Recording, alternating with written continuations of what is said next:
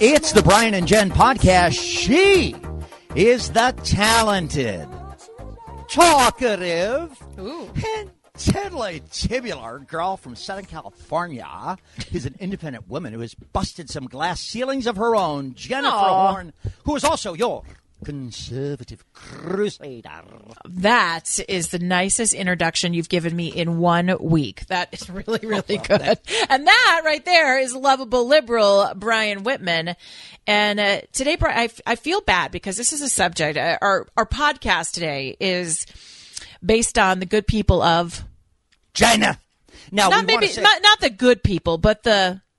Well, in the Chinese government, they're very bad people, so bad. I mean, you have a fever? You do? Go China. I mean, it's like so bad with the government. They sent this virus, and then they manipulate their currency. I know a lot about money and dollars and cents. Not so much cents, but dollars and money and the economy. But you understand. And now there's another effort, it seems, for China to... kind of gum things, the Chinese government to gum things up for us here in America. Yeah, this has been something that I've been watching for a long time. I know I probably bug you to death when I talk about it because some people I think it sounds conspiratorial, but if you actually look at the facts, if you follow the money trails, if you look at the reaction of the Chinese Communist government, you think maybe something's up. I mean, it's not just that they found themselves inserted in our pharmaceutical business, where over 90% of our pharmaceutical products come from China. It's not that they found themselves in our food industry. So people are getting sick from over-processed foods. Then they have to use pharmaceuticals to get well. This is a money-making ring, and it really lies a lot in China and the Chinese government. Then you take into account, of course, what we've all been dealing with, the coronavirus, this pandemic, and whether or not you believe that China created it in a lab or it happened unintentionally. Whatever you believe, China did not handle this virus right. They held back information.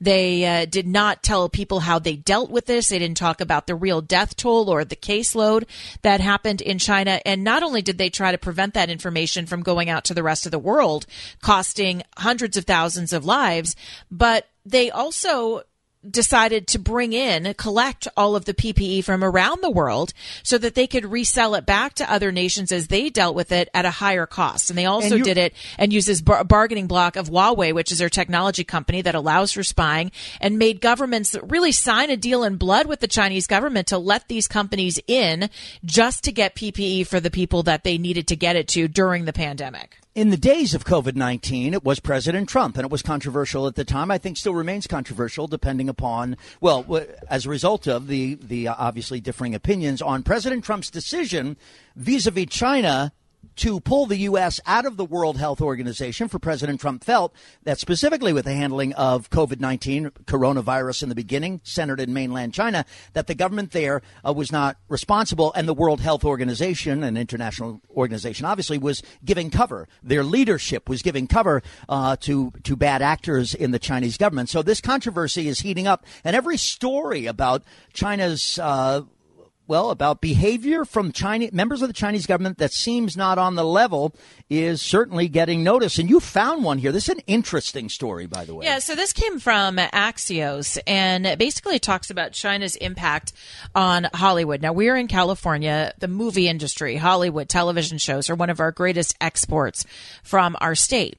Yep. Now they're saying that China is actually putting pressure on Hollywood to produce films that might be very popular, that might soar in the country's box office, so in the Chinese box office, and avoid those that may displease Beijing. They said that they want to censor, essentially, American blockbusters, and they think by doing it, Beijing believes it can prevent American and global audiences from imagining the Chinese Communist Party as a major threat and from viewing the targets of Chinese repression as victims worthy of sympathy. China's box office is projected to surpass the United States as the largest film market in the world. People are seeing movies there. That's one thing that we probably don't know exactly what they are getting access to, but certainly they're getting access to American movies. And so they're calling this an epidemic of self-censorship in Hollywood, where Hollywood is censoring itself on China because China's paying them to do that. The people of China have suffered enough. Seriously, I hope they don't get Ishtar. Howard the Duck is coming. Ugh. Yeah, Howard the Duck. I mean, as if it hasn't been bad. Whitman, stop it. You should be serious. Yeah, this is not a good report. Okay, I would say that interesting report, right? China suppressing our movie industry in a sense, I would have to say, now I'm not a defender of the Chinese government or bad actors in it, obviously.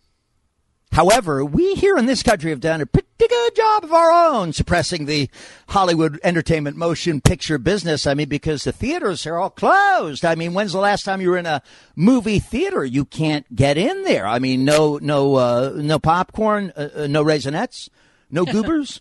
I mean, there's plenty of goobers walking around outside. Right. But it's like if the movies are not being seen, China could try to influence an industry that's not turning out movies. I mean, I was hearing on the internet, in a world where this exciting and thrilling coming attraction will never be seen or heard. I can't thrill you, enchant you, challenge you. Jerry Bruckheimer does not present a film that has not even been written. I mean, that's kind of what's going on. That's exactly what's been going on. But it's not about the box office numbers here. Obviously, movies have really been frozen. TV has been frozen because of production. It's just slowly getting back into the swing of things with a lot of modifications. But sure.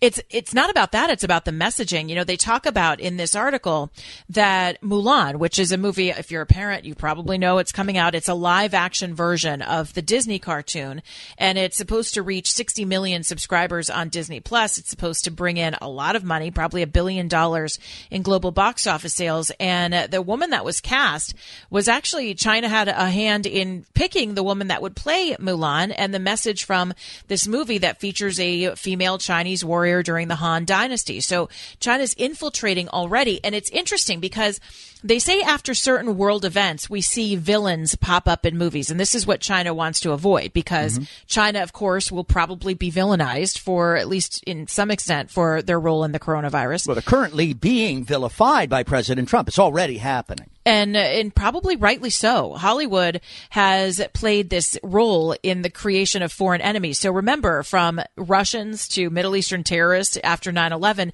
they cite James Bond movies, the Rocky movies, Air Force One as a few of the major American films that feature iconic Russian villains.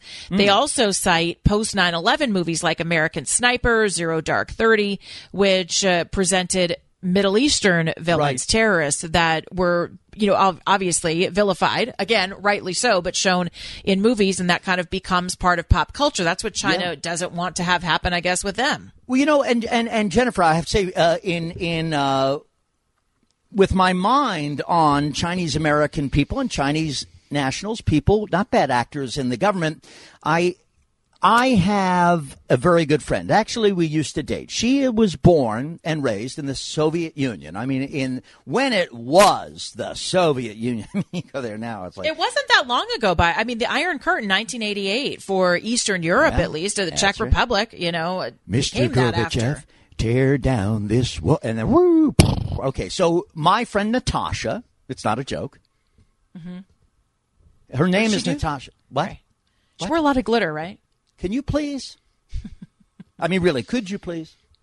Excellent answer. Doesn't your fiance... I mean, she's not a rockette, but... no, she's not a rockette, but she's also not working at that hospital where they, everybody's kind of thirsty. I mean, you want to do it? Oh, we'll just leave the thirst alone. Truce. Okay. So my serious, what you said stirred this memory.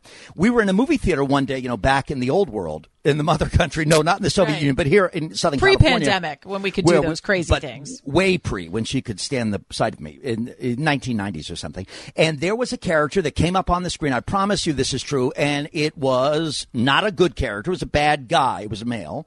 And he was Russian. And he had a very stereotypical Russian accent and all of this.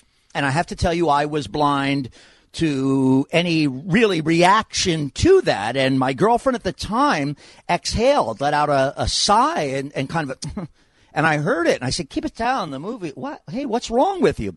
Brian, they did not look, I mean, the Russians, everywhere they put them. So the presentation of the Russian bad guy to her. Now, was she spying on you and trying to infiltrate your position as a powerful media personality I didn't know at that time? Or okay, no? Now, believe it or not, I didn't know it at the time, right. But she had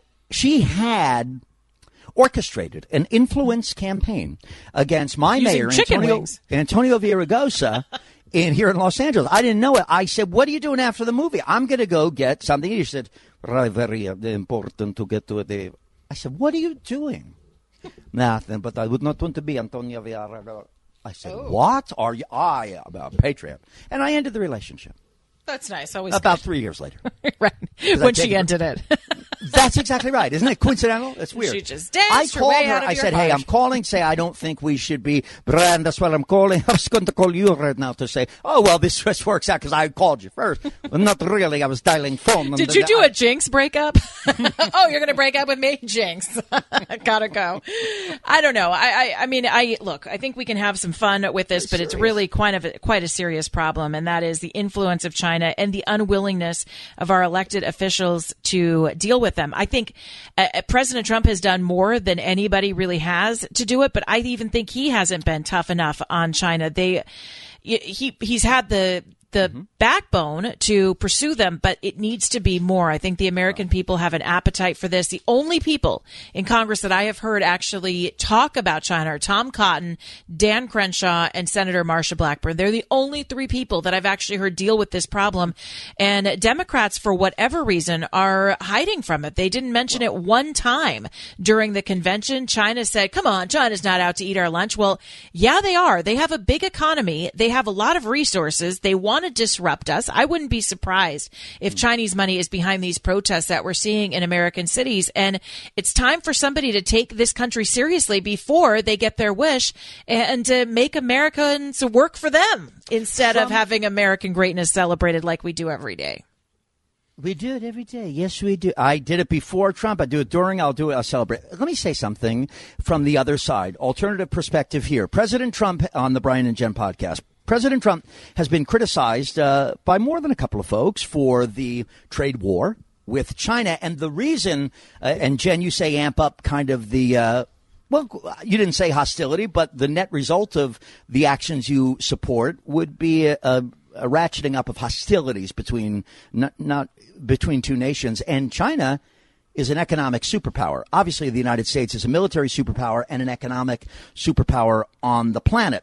The relations between these two nations, given the economic influence they have all across the planet and into the solar system, even with it's got to be dealt with very carefully. And one of the criticisms as we lean into a presidential election is that President Trump is, well, maybe a little, I wouldn't say aggressive or belligerent with China. He certainly vilifies them at every opportunity he has in terms of our economic benefit mutually with them. And you might say, well, we're not getting any, Brian. That's the point, you dunderhead.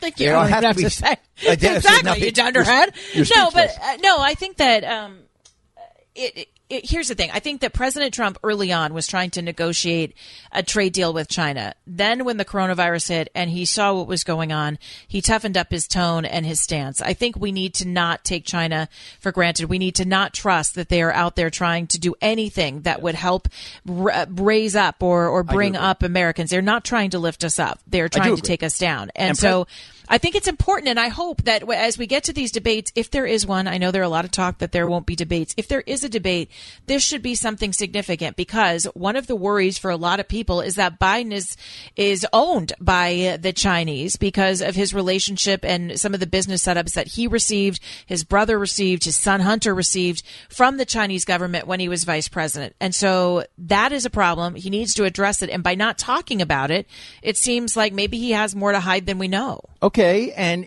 I've heard you articulate that very eloquent criticism. I would say you are right. President Trump, he was very offended by the way members of the Chinese government handled the coronavirus, so-called China virus, and he was very angry. And boy, did he show them how to handle a pandemic or an epidemic when in the middle of COVID-19 he said, I'll show you, China. I'll just stop going to these COVID meetings and I'll show you how it's really done. And Look, you can say what you will about President Trump and how he handled coronavirus. We could have another debate for another podcast on that.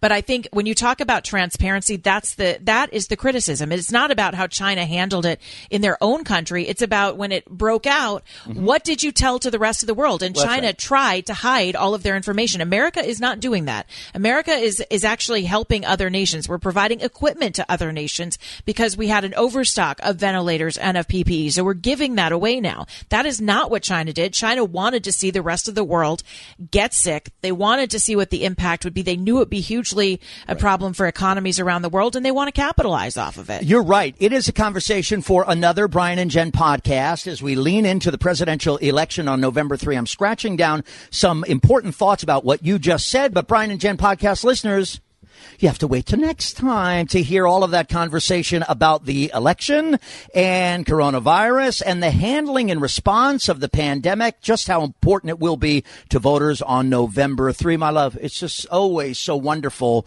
to, it's not wonderful to not see you, but to be in the comfort of your company and you're 15 miles away because we're remotely broadcasting from, it's great to visit. It's the best way for us to be together. You know what? For you, but not, I want to see you, but you, I don't know. I think you win. I want to see you too. You know that. I love you very, very much. Now let's give the old Hollywood air kiss because we don't see. Ready? Here we go. Mwah. Ew, how do you touch right it? now? That's hand sanitizer. I hate she us touched right it. All right, it's the Brian and Jen podcast.